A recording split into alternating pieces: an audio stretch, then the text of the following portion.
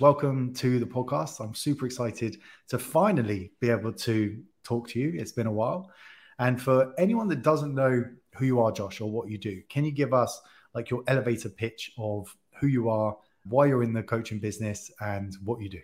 It's always a difficult question, isn't it, when you get asked that? Yeah. my name's Josh Dexter. So I'm a business mentor, so online business in particular, and I'm part of Limitless University. Background wise, do we want to go into background now, or just a general sort of overview of what I do sort of day to day? No, let's jump in. Let's go background. So for anyone listening or watching, what I really want to do is first just let you know who Josh is, like where he's come from, how he's built into the position he is now, and then give you some actionable takeaways. So we can go through some things, Josh, that will really help anyone that's starting out as a coach, that perhaps is a small business, they're trying to grow, trying to bring on clients. So please do jump in at the beginning. Like, why did you even consider this area in the first place?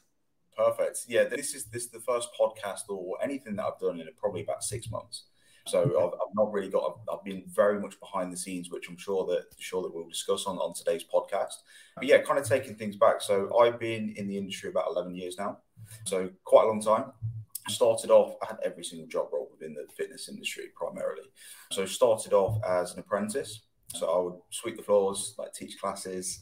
I'd acquire customers to come in. I'd walk around the town centre, leafleting to people. I've done everything from the apprentice sort of standpoint. So I was on about £3.13 an hour, I think it was back then. So wow. I was doing that for a couple of years until I got my personal training qualification. So I got my qualification, and then very, very quickly I went from no clients whatsoever to 40. Because at that time, I believed that 40 was like your capacity. You could only do 40 sessions per week, obviously watching the trainers in the gym. But what I very quickly realized is I would sit there. The gym that I was working at was like a budget style gym. And there was like a little podium. It wasn't even a reception. It was like a little stand-up podium where you had a laptop. And I would watch the personal trainers in there. And I watched this one personal trainer, and he just had client after client after client, back to back to back, but all completely different. And he was just taking £30 like off each client, delivering the exact same session. Right. And that was my first sort of experience watching a quote unquote successful personal trainer. And I was like, well, if I just come in here with quality and a high standard and actually care about the clients, I could do extremely well. And then just by having the conversations with people in the gym, they would pay for their parking, they would pay for the gym membership, they would pay for PT, they would pay for classes. So I just combined them all into one. And I was watching a guy, Bedros Keuilian. I don't know if you've heard of him. No. But back then, he was like one of the early adopters of monthly recurring revenue within the fitness industry. Okay. It wasn't really seen. It was always pay per session or a block of 10 and you save a little bit of money. So I combined all of those costs that clients were actually spending their money on and packaged it into a monthly deal, and very quickly went from 0 to 40 because it was something that the people in the gym hadn't really seen before. And it also matched with the income that they had coming in on a monthly basis too. It kind of solved that problem. So that went very, very well. I was about 18, 19 at the time. So all of a sudden from £3 an hour to starting to earn quite good money pretty quickly, which was quite fun. But then I had a little bit of a falling out with the owners of the gym because they wanted to go in a slightly different direction to what I was kind of operating within. So I thought, well, there's another gym around. I'm from Loughborough, so there's about 15 gyms in Loughborough. There's gyms opening up every single year. So I thought, well, I'll just move to another gym. Like my clients will come with me. Naivety. They didn't. They didn't. They were so used to their community. They were so used to their comfort zone within that gym. So I ended up losing pretty much 99% of my clients. I think 2 or 3 came over with me. Right. Still young at the time, again, still naive. So that's when I kind of realized, well, this is a weakness of mine. It's not necessarily the coaching now. Like, obviously, you'll still keep developing that. But my weakness is I can't sell, I can't market at this moment in time. So I thought, well, I'll get back into employment. And I got a job working for David Lloyd within sales. Anyone that's worked for a big corporate chain like that knows that it's hard work. it's hard work. In regards to the cold calls that you do, I was doing 100 cold calls a day, just repetition, repetition, repetition. But what that teaches you is it teaches you how to get better at the things that you're bad at, which was one of the things that I really wanted to do, because again, that was a weakness of mine.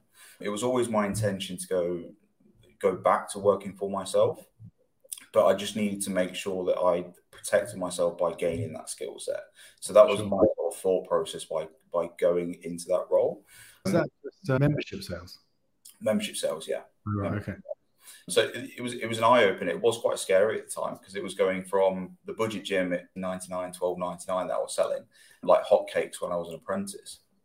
But that wasn't it. It was an easy sell because it was so cheap. It was just like, well, you get access to this 24/7 for $12.99. Pay here. There was no skill set. Whereas to go from that to then selling 1.5K up front for the entire year, at 19 years, it was quite scary. It was quite scary. And there was a lot of rules and regulations in place. You were mystery shopped every couple of weeks. There was like an 8-point commission checklist as well. So if you didn't tick every single box, you wouldn't get your commission. Like, it was very, very strict. Another example, if you walk past someone within 5 feet, you had to say hello. So from a consumer point of view, it taught me that high level of service as well as the sales and marketing side of things, which was pretty cool. Sure. But the thing is, with a gym chain like that, it's amazing for the actual customer, it's amazing for the client, but that's how strict it is from the staff point of view. Yeah. So they're the kind of rules that they teach you. Long story short, ended up getting better at that skill set, obviously with that amount of repetition. Made the club about £400,000 in my second year there. So I was like, oh, I can do this. Like this is a skill that I feel like I'm getting better at now. So I wanted to go back into the hands-on personal training route. So there was actually a position that came up where I could manage my own personal training club with personal trainers and help personal trainers sell, market, fill out their books. And because again, that was my original passion. I ended up taking the role.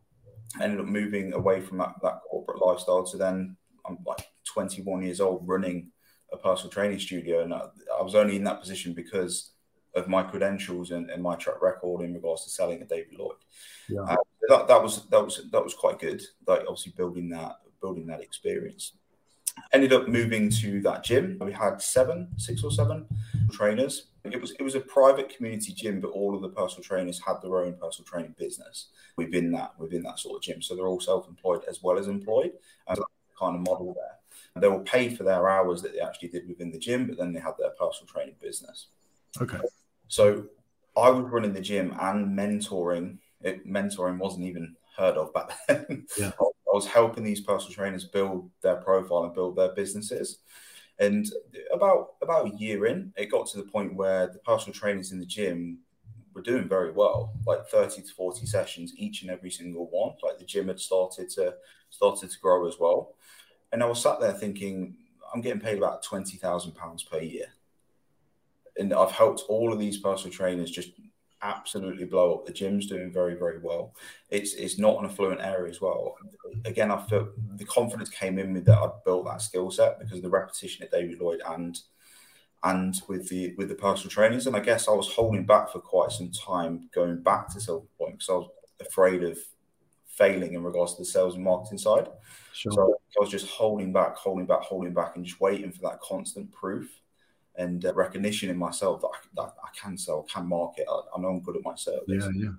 And it just clicked. And I had a conversation with my wife, and I was just like, look, can you just support the bills? Like, I need to do it. I know I can do it.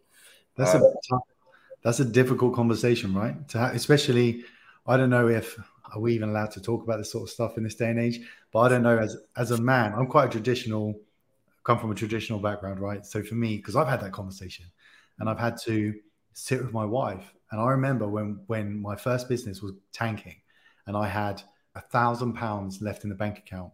Yeah. And I said to my wife, I was like, the conversation was along the lines of, do you want to support us? And I'll keep going and we're trying to make this work. Yeah. Or should I use this £1,000 and go and become a personal trainer? And that was going to be my other life, was had I done that. But my wife was like, no, you keep going and I'll support us. I'll keep us going and we'll figure it out.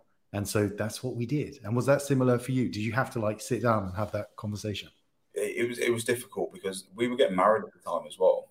Oh, wow. Yeah, we literally in that same sort of moment we were saving for a wedding because we wasn't on great money at the time with actually taking that leap, and we was getting married too. She wanted this big extravagant wedding as well, which she got, so it wasn't cheap. You couldn't have timed that worse. I know. But she supported me, like bless her, she supported me, she let me do it. Amazing.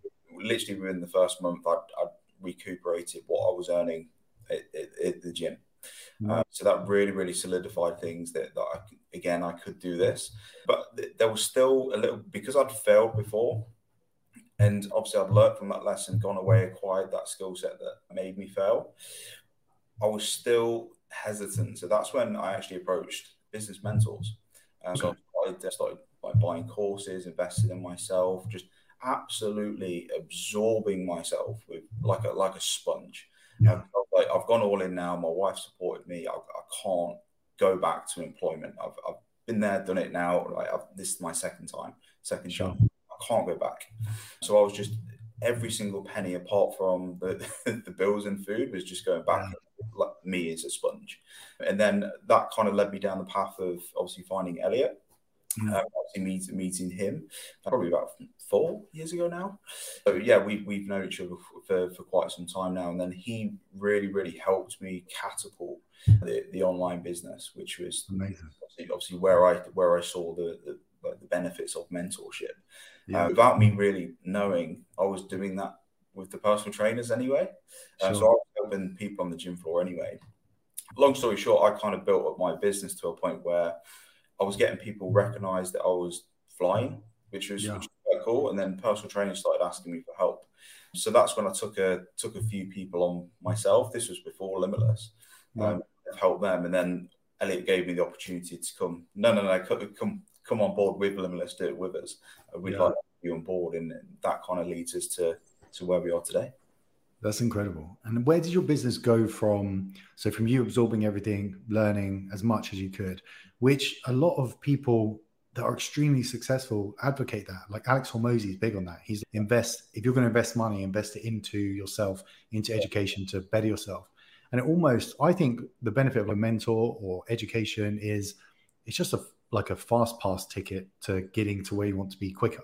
So rather than you having to go through and learn by mistakes and going through all that stress, you either have time that you can invest yourself, or you have money and you can pay someone else to have done all that and then teach you how to get there. So for your business, over what time period did you go from, okay, this is just me, I'm doing okay, to, oh no, actually this is successful, I'm making a go of this? I don't think I ever thought that until further down the line, because Mark, I would be someone that would empty my bank account to zero just to buy a course, because I was so used to being broke.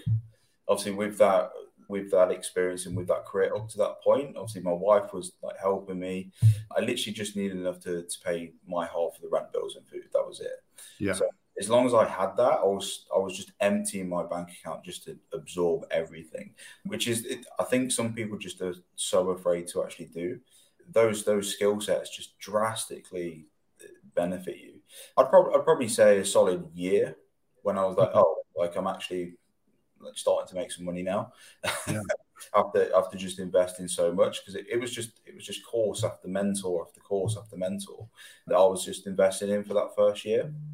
But the recurring revenue from the online clients was just building and building and building in the background. And I guess that was quite good for me to know that, well, if I empty my bank account, I know this is coming in next month, I'll be okay. Yeah. So it was kind of like that sort of mindset. So yeah, I'd probably say about a year after. Okay. And do you, from all the different mentors and things that you did, were there any like aha moments where you were like, because I even have them till today, right? I'll be doing stuff or speaking to someone, and in retrospect, I'll think, yeah, that's so obvious. Like, why didn't that click at the time? But it took someone to tell me. And then when they told me, I'm like, that makes sense. Did you have many moments like that? Or was there anything in particular, like one thing you can remember that just really shifted your perspective on stuff? Yeah, There was quite a lot, to be honest, and I don't think you ever stop having those. Yeah. Even recently, I've invested about 10K into a course like the last few weeks, just to help with the knowledge side of things in regards to systems. I don't think you ever stop learning. If you do, it gets boring. Yeah. You always want to keep learning. You always want to keep having these conversations. Yeah. But I think the biggest thing was the mindset. So there was one day, for example, that kind of stands out. I signed up 30 clients in one day, just shy of 30 clients. Nice. But that was off the back of, I would take my experience from David Lloyd of cold calling 100 people per day. And then when Elliot was mentoring me, and he said, right, I want you to do outreach. So I want you to like reach out to X amount of people per day. Because of my experience, I'd just 10x it. Yeah. So whatever he told me to do, I just did 10 times more. Yeah. So I think there was a period where I was literally reaching out to 200 to 300 people every single day. Nice. Like in the direct messages, because again, like following wise, like I've never had the biggest following. I never really have them because I've always looked at following and I've always kind of been behind the scenes. I've always been a hard worker behind the scenes, which is something that I'm now going to start changing. I'm going to come out of the shadows a little bit more, Mark. But yeah, I think that was one of those like aha moments that you kind of mentioned there, because it was just combining all of the skill sets that I accrued into one thing that was my own thing, and then it just went like that. Yeah. It was the first sort of moment where it all kind of gelled together, and yeah, it was obviously a very successful day. What did you find most difficult throughout that? It sounds like one of the most difficult things was kind of, I guess, not self-limiting belief, but because it sounds like there was that fear of the first time it didn't quite go as I expected. So this time now I'm all in, I need to make this work. What was the biggest challenge for you in doing that? Yeah, it's going to get deep now. No, I think it's always been mindset. So the way that I've been raised like old school. So you open the door for your wife, you pay for dinner. Like I've been brought up in a very good generation that's quite rare now, which I'm super grateful for. But my parents were incredibly hardworking, but not entrepreneurial. Right. There's a massive difference between, in my opinion, someone that works for himself and someone that runs a company. Yeah. Both of my parents work for themselves. Right. So incredibly hardworking. That's obviously been installed in me, but very, very closed-minded to change.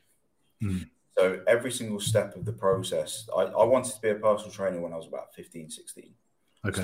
Started training. Kids at school was asking me for help. I was like, I can get paid for this? Yeah.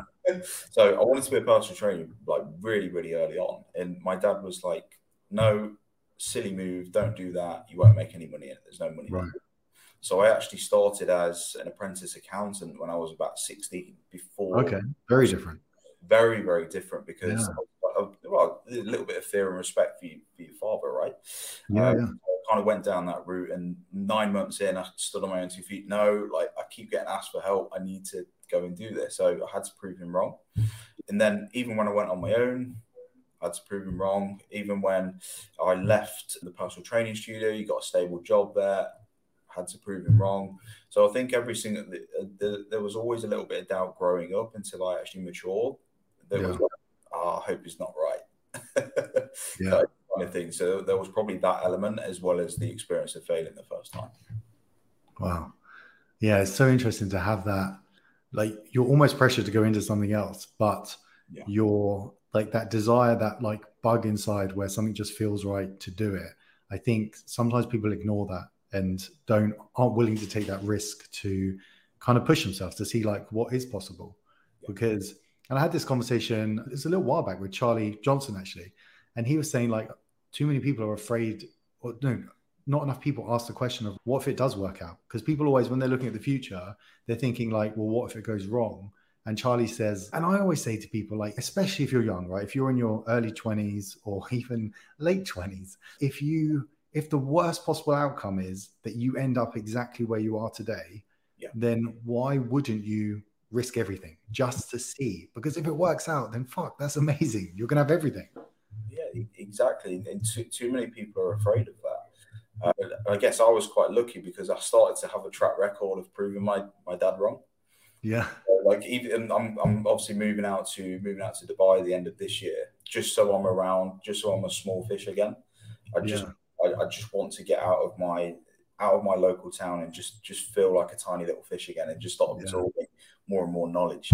So even with that move, like my dad is, we'll see how long it lasts.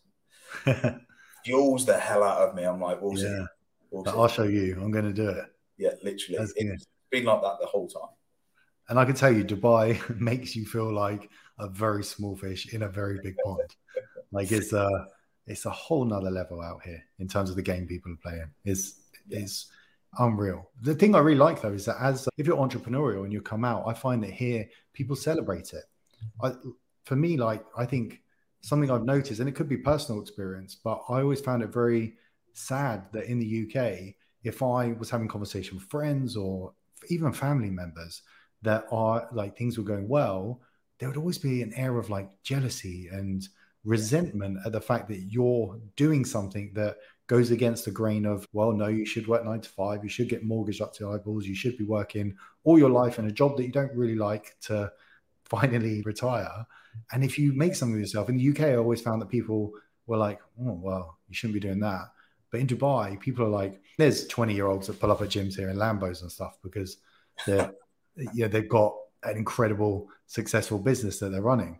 But yeah, here really kind of humbles you. It makes you really kind of appreciate that there's bigger games to be played, like out here for sure. Yeah, I'm glad you've mentioned that, because that's exactly how I feel here. Well, me and my wife both feel the same. We feel like a black sheep. Right. Even with like friends and family members, they're talking about their fucking dog, their garden, their house, the shed that they've just put up this weekend. It doesn't stimulate me. I actually, without being horrible, I find it really boring. Yeah. I want to talk about progress. I want to talk about AI. I want to talk about the future, what's happening in the world. And I won't share this on my socials, but I even had a conversation with a friend recently, and she told me that the entire company that she's working for is pulling in about 150,000 per year. The whole company. They've got 6 members of staff. Right. And in my head, I wanted to say, well, you're not worried about that? Yeah. There's really not a lot of money to support all 6 of you and grow, especially after tax. Yeah. Really, really not a lot. But then I find myself in situations like that where I'm just biting my tongue. Yeah. So I've started to distance myself from friends and family naturally. And I don't want to be doing that anymore. Like I said, the last 6 months, I've probably been in the shadows, been in my own little world, my own little cave for a while. And that's one of the reasons I've kind of just isolated myself, and I don't want to be doing that anymore. So I'll take my watch off to go get my hair cut. Yeah. It's really not a good place when you work for yourself and you really want to be something in the UK. It's really not. Yeah, it's sad, like, because I went through very similar things. We have family members that come out to visit us here. We treat them right because if you have family members and you can do that, why wouldn't you? And so we treat them, they come out, have a great time with us, and they'll go back, and then they will get shit from their immediate family about the fact that we treated them. So if they come out like 4 times a year to Dubai, then when they go back, their family and friends give them shit. They're like, oh, going to Dubai again, are you? Like, it's bizarre. And it's so weird because I'd be like, that's awesome. You're going to Dubai again? Like, how cool is that? But it's just a completely different mindset. So bizarre. I had a little bit of an argument with my wife's mum about it. She always keeps, every time I see her, she's, oh, you need to have a break. Like you need to have time off. You need to enjoy life. And in my head, I'm like, yes, because your perception of working is you're working for a break from what you do. You don't enjoy what you do. I get to work every single day and fucking love what I do. Yeah. What do I need a break from? Yeah. What is there to have a break from? I don't, and it's that UK mindset that everybody's in, where they've got to work for the weekend just so they have a couple of days off to forget about their life. That's all. That resonates with me huge because I think every week I'll have the conversation where with the team, I'll like jokingly say, but it's not work anyway, because it's all just fun. We just enjoy it. And for me, I actually get withdrawal from work if I'm not, and I hate calling it work because it has that negative notion to it where you're being paid to do something you don't want to do. But for me, work is like, I generally wake up 3 a.m. sometimes And I'm so excited about what is lined up for that day that I won't go back to sleep. I will just get up at 3. Like it's almost like a kid at Christmas. They know it's Christmas the next day, so they don't want to go back to sleep at 3 in the morning. That's me. I get up at 3 and I come down to my office and I'm like just so pumped to like start doing the things I know I've lined up for the day. Is the best feeling ever. Exactly. No, we're exactly the same. I'm exactly on the same page as that. It's such a nice feeling that like the family and friends and the people in the UK, they will just never ever understand. Yeah. And because to them, all we do is work. Oh, yeah. I can hear them. Oh, all Josh does is work. Yeah. It's not work. It's fun. Like I get to wake up every single day and like I love what I do. Like it's hard to. I can't explain that to them. It's bizarre to them. Do you find that like with so when you have people that come in or inquire on Limitless and then they come in, they want to be mentored, does every single person have that's coming in to want to be mentored? Or do you have some level of like time period whereby for some people you have to coach them into that understanding of being able to work in that manner? Yeah, everybody's different. Everybody's different. That's why we work one-to-one. Well, yes, we have our community work, but we work that's one of the reasons. Every single person that comes in has a completely different starting point and different end destination. That's why we have calls specifically around mindset within Limitless as well, for those people that want to develop, because we get people that come in that want to develop that mindset, which is pretty cool. Yeah. Like they're coming from a background where they've been employed, or they might still be employed, and they're trying to grow their business on the side to overlap it. So yeah, it's not a one size fits all. It's completely individualized, each and every person that comes through. Interesting. And I kind of want to get to the bottom line of something as well, because I often, like with social media especially, and with business and seeing people that are very successful, I sometimes feel that there's a perception that to achieve that is like one magical thing that you're like, so if someone sees a great physique online, they think there is one magical thing that this person is doing that I'm not, that leads them to get the physique. And it's not. Like for a physique, generally that person has put in the sets, reps, hours, minutes, they've managed all their meals behind the scenes, they've done all this stuff. And now you're just seeing the product of all of that hard work over a decade. Yeah. And so I don't want people to get the wrong idea of like mentorship as well. So I want to ask, presumably there is hard work that people have to do. If you want to grow your business, let's say I've got 300 followers on social and I'm starting out, I've got 15, 20 clients, but I see all these other people that are like managing lots of clients. They've got mentors, they're in Limitless. Like I see posts of this person went from 3K to 20K, and I see that and I want to do it. How hard is it? And what is that process for someone? What does it look like in terms of like a roadmap, if you like? Yeah, it's person dependent. So the best way that I can explain it, going back to what I told you about my background, I didn't have the sales and the marketing skill set.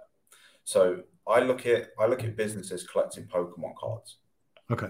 Let's say you've got a sales card. Let's say you've got a marketing card. Let's say you've got service card, system card, retention card. List goes on, right? Every single component of what you need to be doing. We look at what cards are missing for that individual, and then we focus on those things. So, right. For example, someone could come in and be amazing at selling, amazing at marketing, but their retention's horrendous. That's the Pokemon card that we need to focus on. So that's how we look at things. And again, there's no one size fits all. Just looking at me, the Pokemon card that was missing for me was the marketing card and the sales card. So I went and acquired that skill, which allowed me to collect the cards that I actually needed. The one that's missing for me right now was personal brand and awareness for myself. So that's the card that I'm actively chasing now. And that next Pokemon card. And I think you only truly become successful when you collect the majority of them. Not necessarily all of them, because you can delegate certain roles out where you collect that Pokemon card, but someone else is doing the role.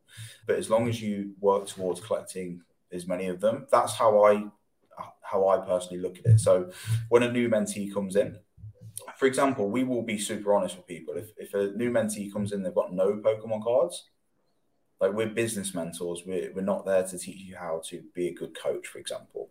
Sure. We would advise go away and perfect your craft, like get some hours on the gym floor, start working with some clients for free, get some experience, good at what you do. Collect that card, then come and speak to us, and we can focus on the rest of them. So that's essentially how we sort of run. So there's an element of like self-reflection and identifying those, not necessarily weak points, but areas that need further work in order to improve so that you get to the level that you need.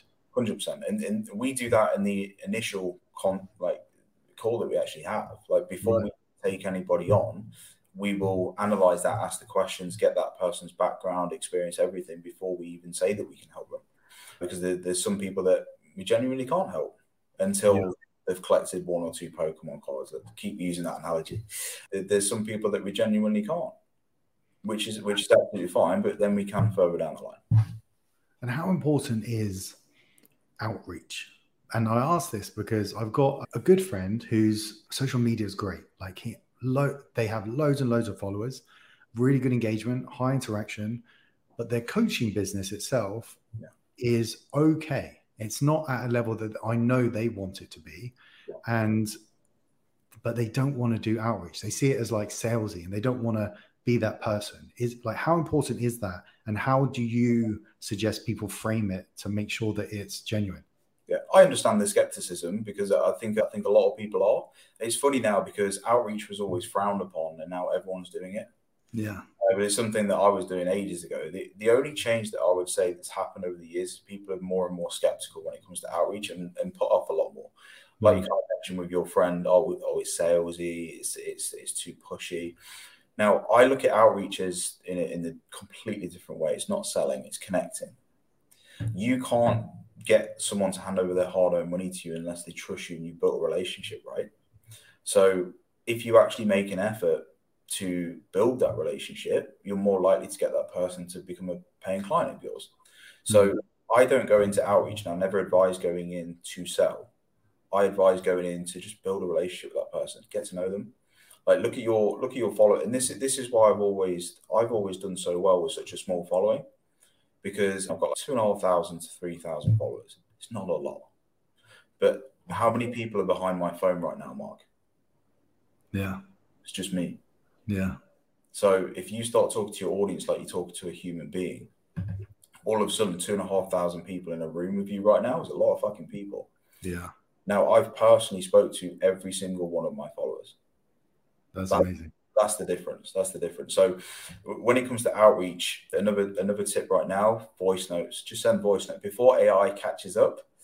Send voice notes rather than text. I'm sure we'll start pitching on AI soon. Yeah. Voice notes over text, so people are aware of virtual assistants now. Like they're not stupid. So if you can make things as personal as possible, really, really make an effort, build a connection. The sales will come as a byproduct, but don't have that in your head when you're doing it. I think that's really important. I think the biggest thing, like when I talk to people like coaches with kahunas, and some people who have like thousands, they might have a larger business model with a lower ticket item or something. And so they're pitching to the masses really. And I talk about building relationships with them, like with kahunas and everything. And I always say in business, the most important thing is just not to be an asshole, right? If we really boil down everything to the fact that we're human beings, the one main thing that both of us want out of life is to be happy.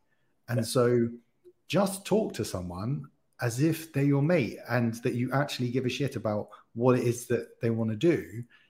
And don't talk to them like you're a salesperson, because all of us now are so turned on to sales. Our brains are so amazing now because of social and everything. And the amount of times we're advertised to, our brain can filter that like easily. It's not even hard work. So as soon as you get a message like, hey there, blah, blah, blah, blah, you know immediately this is a sales pitch. Voice note is a great idea for people to do that. And you can do that with automation and AI already, which is fun. So let's talk about like tools and software and things now that people can use, right? So obviously Kahuna's the #1 coaching platform that everyone should be using. But outside of that, what are there any tools that your mentees are currently using, whether it's AI or it could just be like something to schedule their social posts or something? Like what's your top software that people use just in general? And then what AI platform are you really excited about that that people could utilize? God, I think there's a new AI platform launching every single day right now. Obviously, we're very, very hands-on. We've done masterclasses, we've done courses for our mentees and to the public. We're trying to be so ahead of the game with AI because it's like the internet's just been launched again.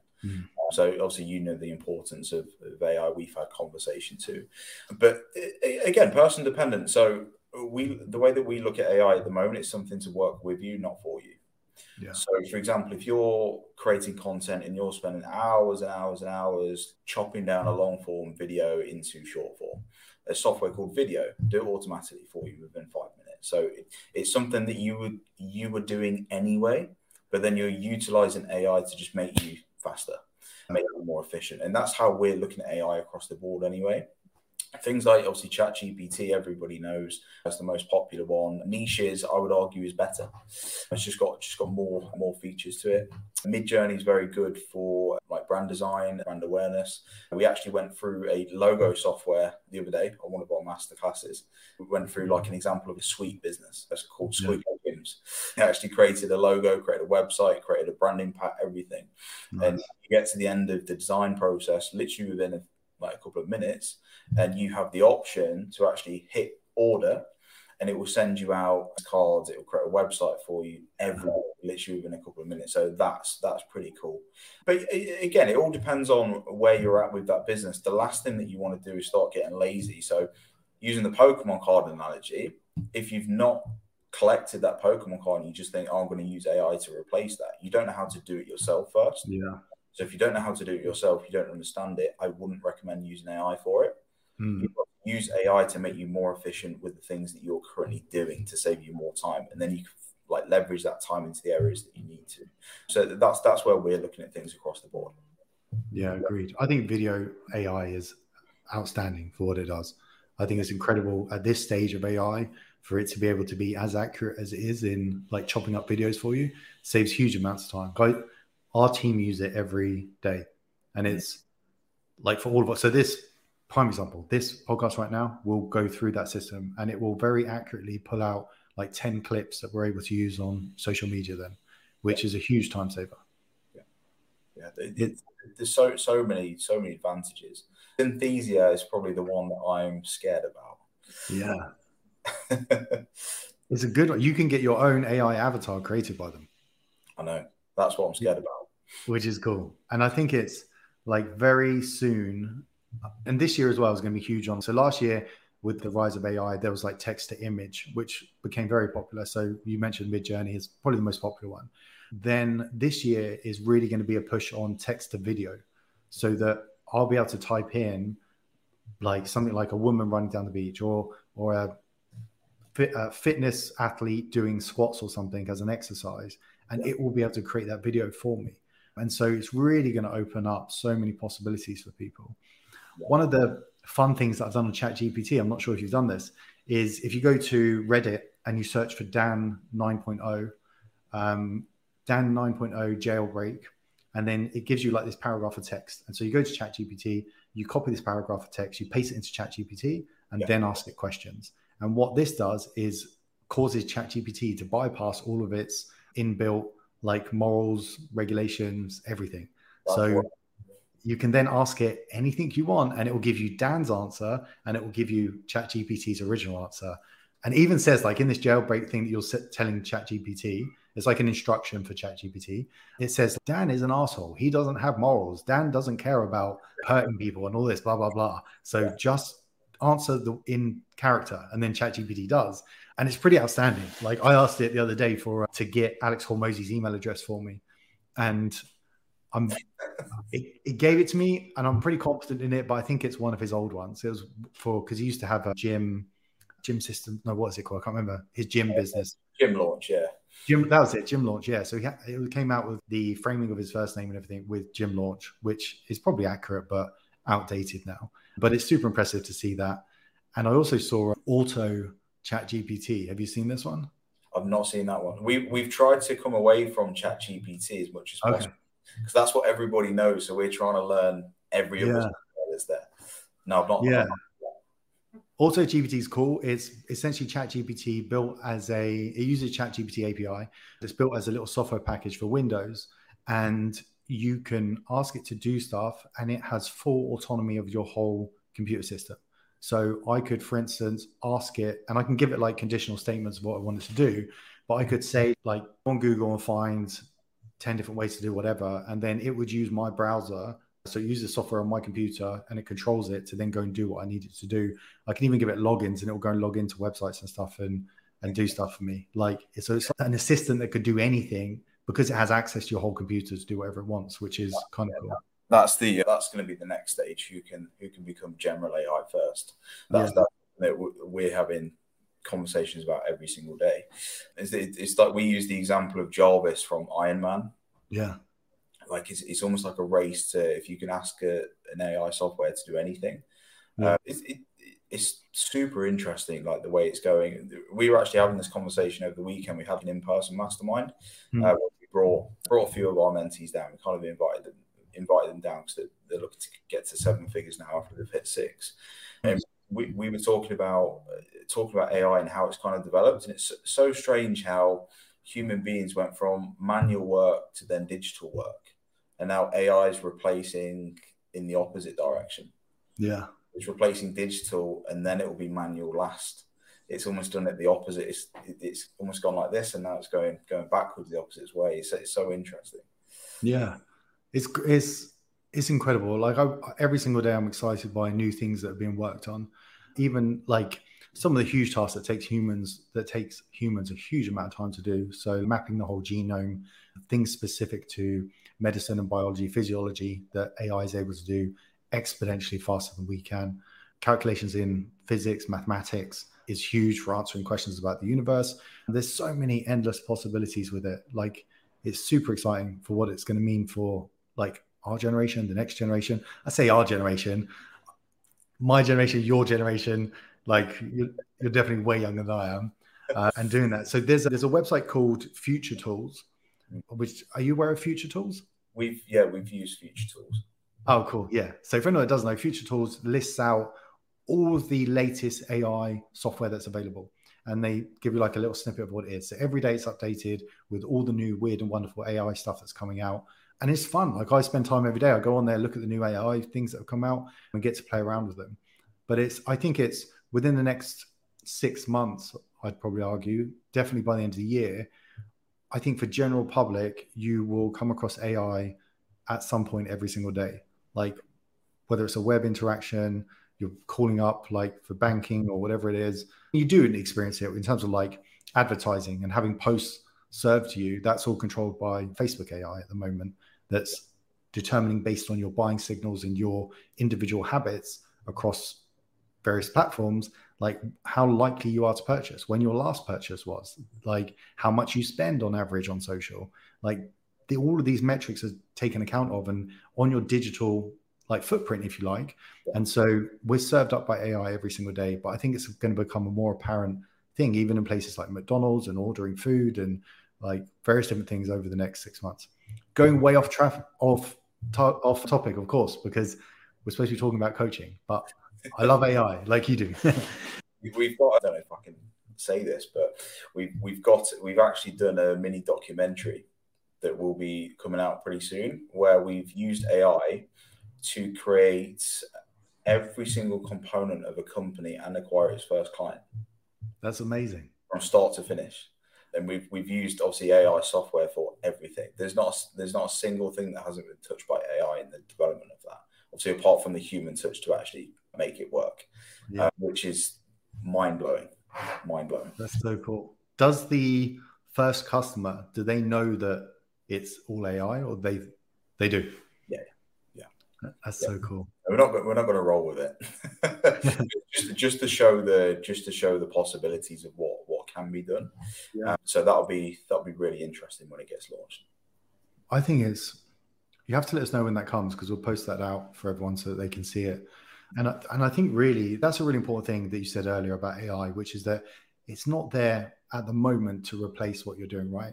And I think actually, when you think about all the industries that can be affected by AI, I actually think that coaching is probably never going to be replaced. And the reason I say that is because one of the reasons people like a coach is because of that human interaction. It's why if I had a like for like coaching service from this person or that person, I would choose who I'm going to go with based on my relationship with them and how much I trust them and how much I feel like they're going to be the person to get me the end result that I'm after. And so for coaching specifically, AI is going to become really important in helping every aspect of what you're doing become way more efficient.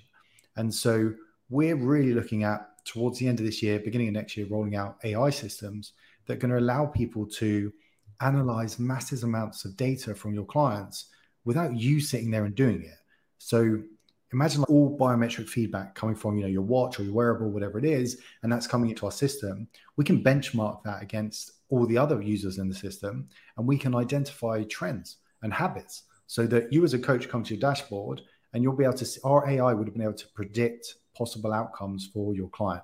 So whether they're, struggling with something, their sleep's bad, or they're going through like a rough patch, or perhaps they're doing really well, you'll get these like indicators, and that will then allow you to make decisions. And like you will guide exactly, well, you will choose the direction to take, but the AI will just help you cipher through all that data so that you become exponentially more efficient at your ability to do your job.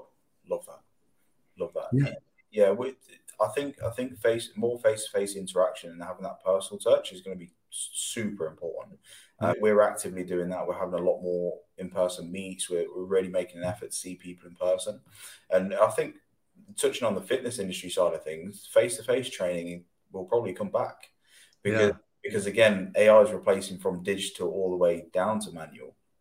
So that manual aspect, the in-person things, will probably be the things that humans will like cherish and really, really want a lot more than the digital side of things. So if you can start hybriding the two, yes, obviously work online. You like a lot of people have built that freedom that they want, but the more that you can physically see your clients in person, the people that you're working with, it's only going to benefit you.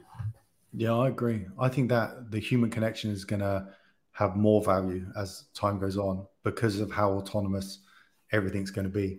And it's the trusting, right? It's the reason why we still need a pilot to be in a plane, is because we have the technology now that a plane can do everything without a pilot, but nobody's going to book a ticket on that flight because we as humans have an intrinsic trust with each other. We want to meet people. We like people like us, and we want to feel like we're part of something. And so your value as a coach becomes way more important as time goes on because everything else in someone's life is going to become machine-based and automated. So that human connection is huge. Yeah, I completely agree. It's a really interesting landscape we're heading into over the next decade. Can you imagine in 10 years' time what it's going to be like? I was having this conversation with one of our mentees, actually. We're actually in a really good generation. We're quite lucky in respect to the time that we were born. Yeah. Because we were born in an age where technology was just creeping in, but we still had the childhood where like our parents and our grandparents did. But now we're so used to, and I think we're so accustomed to change now. So if there's a new change, we kind of take it, like we adapt to it quite well. Whereas if like when the internet first came about, it was huge. Yeah, huge. It wasn't even around. It wasn't a thing. People were neglecting it. They were saying, "Oh, no, it won't work." Whereas now we're so used to change. I'm old enough to remember playing Snake on my phone.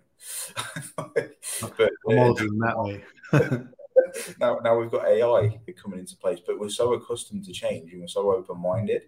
I think that's only going to benefit us. I think the people that are really going to struggle is the generation before us, because things are changing so quickly now. The younger generation is actually going to be like smarter than us. We should listen to that. There's 8-year-olds making millions on YouTube.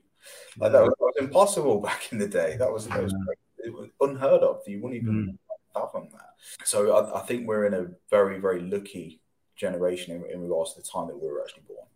Yeah, for sure. I agree. And I think exactly that. I'm so excited for the next generation because I think about my generation and the fact that we were able to create so many things, like from science fiction, from fantasy. It was literally these things didn't exist other than in science fiction, and they were created when you consider what the iPhone is and the full capability. When you really think about what you have access to on the iPhone is insane, and that was created from nothing. Whereas now, because we're in this digital like growth period that we're going through, the kids of today are growing up with that technology as like their base point to develop ideas on. Like the base point to develop ideas from on when I was a kid was like plastic action figures and stuff. Like we didn't get a PC, and well, we didn't have the internet or PC or anything until like late 90s or something. And so I remember my He-Man doll. Yeah, I had that. I had He-Man, Thundercats, Thunder Mountain, like all that stuff. I remember all that. And so off of the back of that, all of this incredible technology was created. And so the generation today, imagine, I think about my nieces and nephews who are like between the age of 4 and 8 years old, and just the world they're going to live in and what they can have access to, and the possibilities that they will be able to deliver are just, I can't even comprehend it, like in terms of what's going to be possible later. It's crazy. We're going to go in our lifetime. How old are you, if you don't mind me asking? This year I'm 40. 40. Okay. Yeah. We're only about 10 years apart. It's not that much. You don't look anything like 40, Mark. No, thanks, John. we're in a very lucky generation where, like, I was probably the last of your generation, I would say. I think after I'm 27. So I think after me, probably 2 or 3 years after me, is when they were kind of born into technology a little bit more.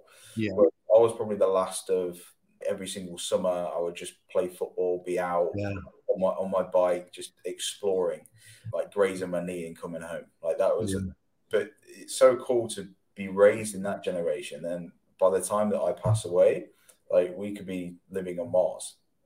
It's such an expansive change that you wouldn't have even thought was possible when we were kids. And I think that's such an adaptive and developed sort of generation, which no other generation will be able to experience, which is cool. And you said pass away, and I don't think that you will. I truly believe that I won't. In terms of looking at technology and stuff, that anyone born from 1980 onwards truly has the potential to live indefinitely, and through the advances in technology. I won't go into that now because that would be a 3-hour conversation itself. But I agree with you.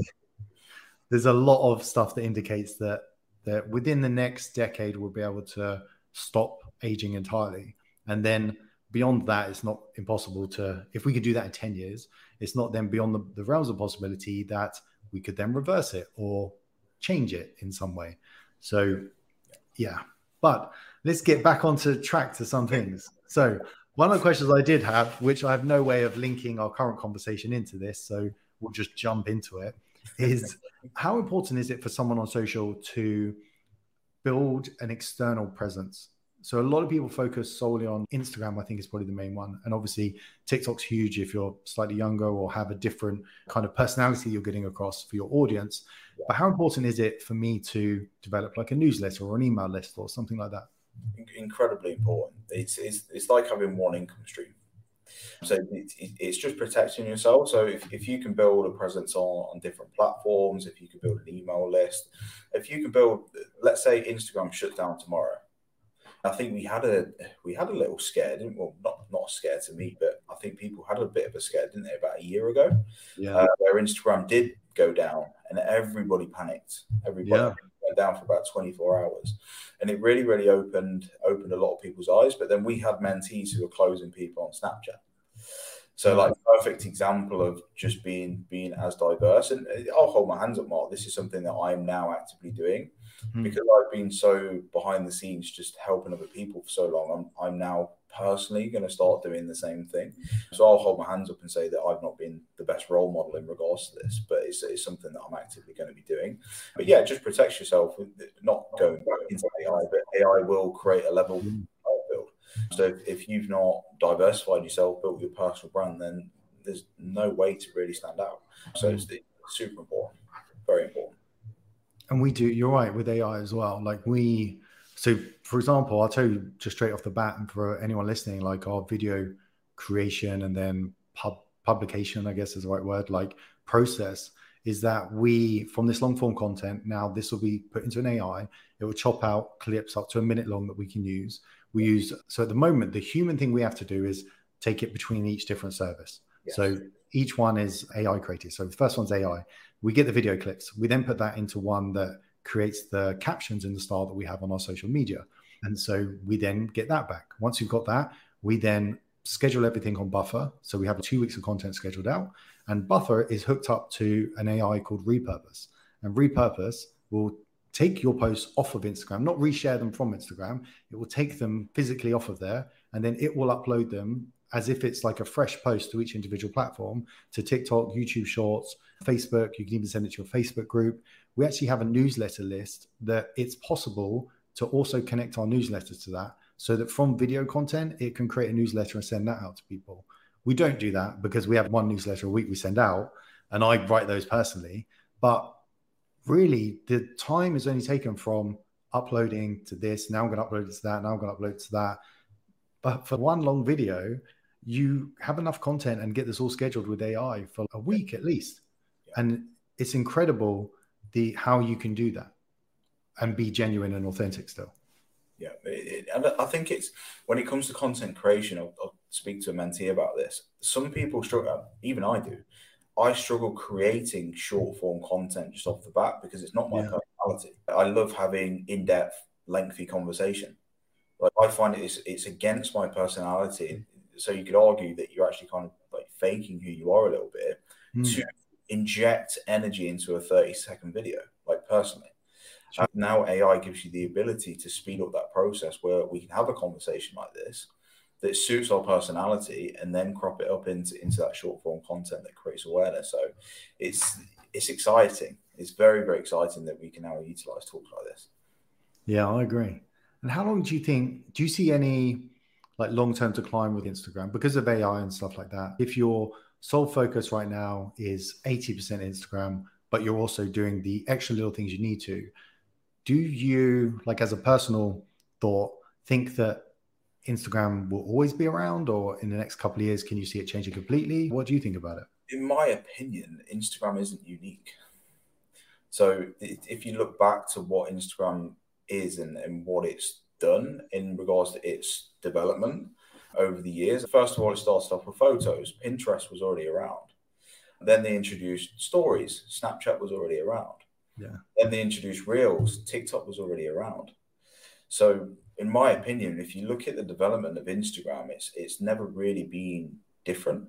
They've tried to incorporate, this platform is very, very popular. Let's integrate this feature to our platform. And they've just tried to become this all-in-one platform. In regards to the future of that, I don't know where it will go, because it's never really been unique in the first place. It's just been a platform that everyone's adapted to because it is an all-in-one platform, in my opinion. Yeah. But it's still, at the moment, in regards to personally speaking to people, it's still the daddy. I mean, like talking to people on TikTok in the direct messages, the trust just isn't quite there yet. Whereas it obviously is on Instagram. So in regards to actually connecting with people on a personal level, Instagram still, and Facebook still the best. But yeah, in regards to the future, it's a tough question, because just looking at their track record, that's, in my opinion, that's what I've seen and that's what they've done. Where they go in the future, I have no idea. If metaverse pop off, they'll probably start to do something along those lines, or if TikTok develop something new, they'll copy that. So they'll just probably continue to copy the development from other platforms. And so if we focus on Instagram, the only reason I'm focusing on that is because I think it is an all-in-one, and I think that most people utilize that for their business that I'm aware of, for like fitness and bodybuilding. Right. Do you have like a set rule or strategy that you implement with people in terms of posting schedules? So for example, should it be one post about you, your life, one post about client's testimonial, one post about something of value like exercise or something someone can do? Do you have a structure that you follow? Probably not like a fixed structure, because it's person dependent, but you need to make sure that you remember that your platform's not about you. It's about who you're trying to help. So a lot of the people that we get that come on board, they're posting about their personal journey, like them, their physique. No one, that's something horrible, no one cares. If you're trying to grow a business, yes, it's important to show what you're doing personally to a degree, but the rest of your profile should be about you giving value and building trust to your audience. That's what it mainly should be about. Yeah, agreed. I think that's the most important thing, is to build your social for the problem that you're solving, for the person you're trying to fix the problem for, and to create content around that. Yeah. And I've offended people by saying that. Yeah. When we've analyzed the accounts, and like we've had some like the top bodybuilders, let's say, and I'll say that they're so disheartened and so offended because they've been training for years and years and years, but then the business isn't growing. I don't have a personal platform for anything. I'm only on social media for work and connecting with people. Yeah. Like, I don't have a personal platform where I've got like photos of me and my wife on a beach. Yeah. It's just one. There's one purpose. There's one reason for it being there. So yeah, I think if people can have that mindset switch with what social media is actually there for, it's just the middleman between you and your potential customer, or you in a potential relationship, or you in a potential new friend or partner. Or that's the amazing thing about social. Like you can connect with anybody in the world from this thing. It's pretty cool. Yeah. And I think that not a rule, but something always to consider whenever you're posting on social media is, I think there's 4 aspects of any post, or 4 aspects of any reason why someone is on social media. So one is inspiration. Yeah. So if you are posting pictures of yourself, put a twist or perspective shift on it so that it's inspiring to other people. If it's about yourself, like, where did you come from? What did you look like before you now look absolutely jacked? Show that, and that you're a human being. So inspiration being one. Education. So giving people true value, something that they could take away and learn from, or they can implement themselves, something actionable. Entertainment, something that someone's watching you because they think it's funny, they think it's interesting, they're hooked into it because it's entertaining. And the final one, which I think is really important, the most important, is validation. Yeah. People want to feel validated. They want to feel like they're not alone, and that you get what their problem is, like what they're struggling with and what they're going through. And they want to be able to resonate with that with you. And so I always think I think nearly every post on social can be categorized into those 4 things. And that if you are doing that and delivering that, then you will build a strong audience that trusts you, likes you, and feels valued to be part of what it is that you're doing. Yeah, completely agree. We look at things from a trust building exercise as well. So you look at short form content, you're not going to be able to build trust with that, but you can get eyeballs on it. You can get awareness for you and your brand with short form. Yeah. Slightly validation, showing that you can do what you say you can do, like the clients that you work with. All of a sudden, I'm starting to build a bit of trust now. And then you can go a little bit more in depth. You can get on a bit of a longer YouTube video, let's say 10 minutes. I'm starting to build a bit of trust now. And then if someone's got the capacity to sit there and listen to this entire conversation that me and you are having right now, they trust us. Yeah. Because you're not going to sit there and for an hour, 2 hours, and sit there listening to a podcast with someone that you're not interested in hearing. So we look at things from that perspective in regards to just getting awareness, eyeballs on you, all the way to building trust and leveraging different types of social media to account for that. Yeah, that's awesome. Josh, this has been an amazing conversation. I'm so grateful for your time to do this. We should probably look to wrap it up there. It's been insightful, huge value for people to take away in terms of building up their coaching business, plus my wonderful ramblings about the future of AI and stuff as well with you, which I always appreciate. Thank you. But where can people find out more about you or get in contact with you? Yeah, so short form content, Instagram, Josh Dexter _ YouTube as well for longer form content. I am on TikTok. I am starting to build a bit more awareness on there, but mainly YouTube and mainly Instagram. Awesome. That's fantastic. Well, I really appreciate your time, Josh, and it'd be great to do this again one day. Likewise, yeah. I'm sure we'll grab lunch in Dubai when I'm there. Yeah, that'd be awesome.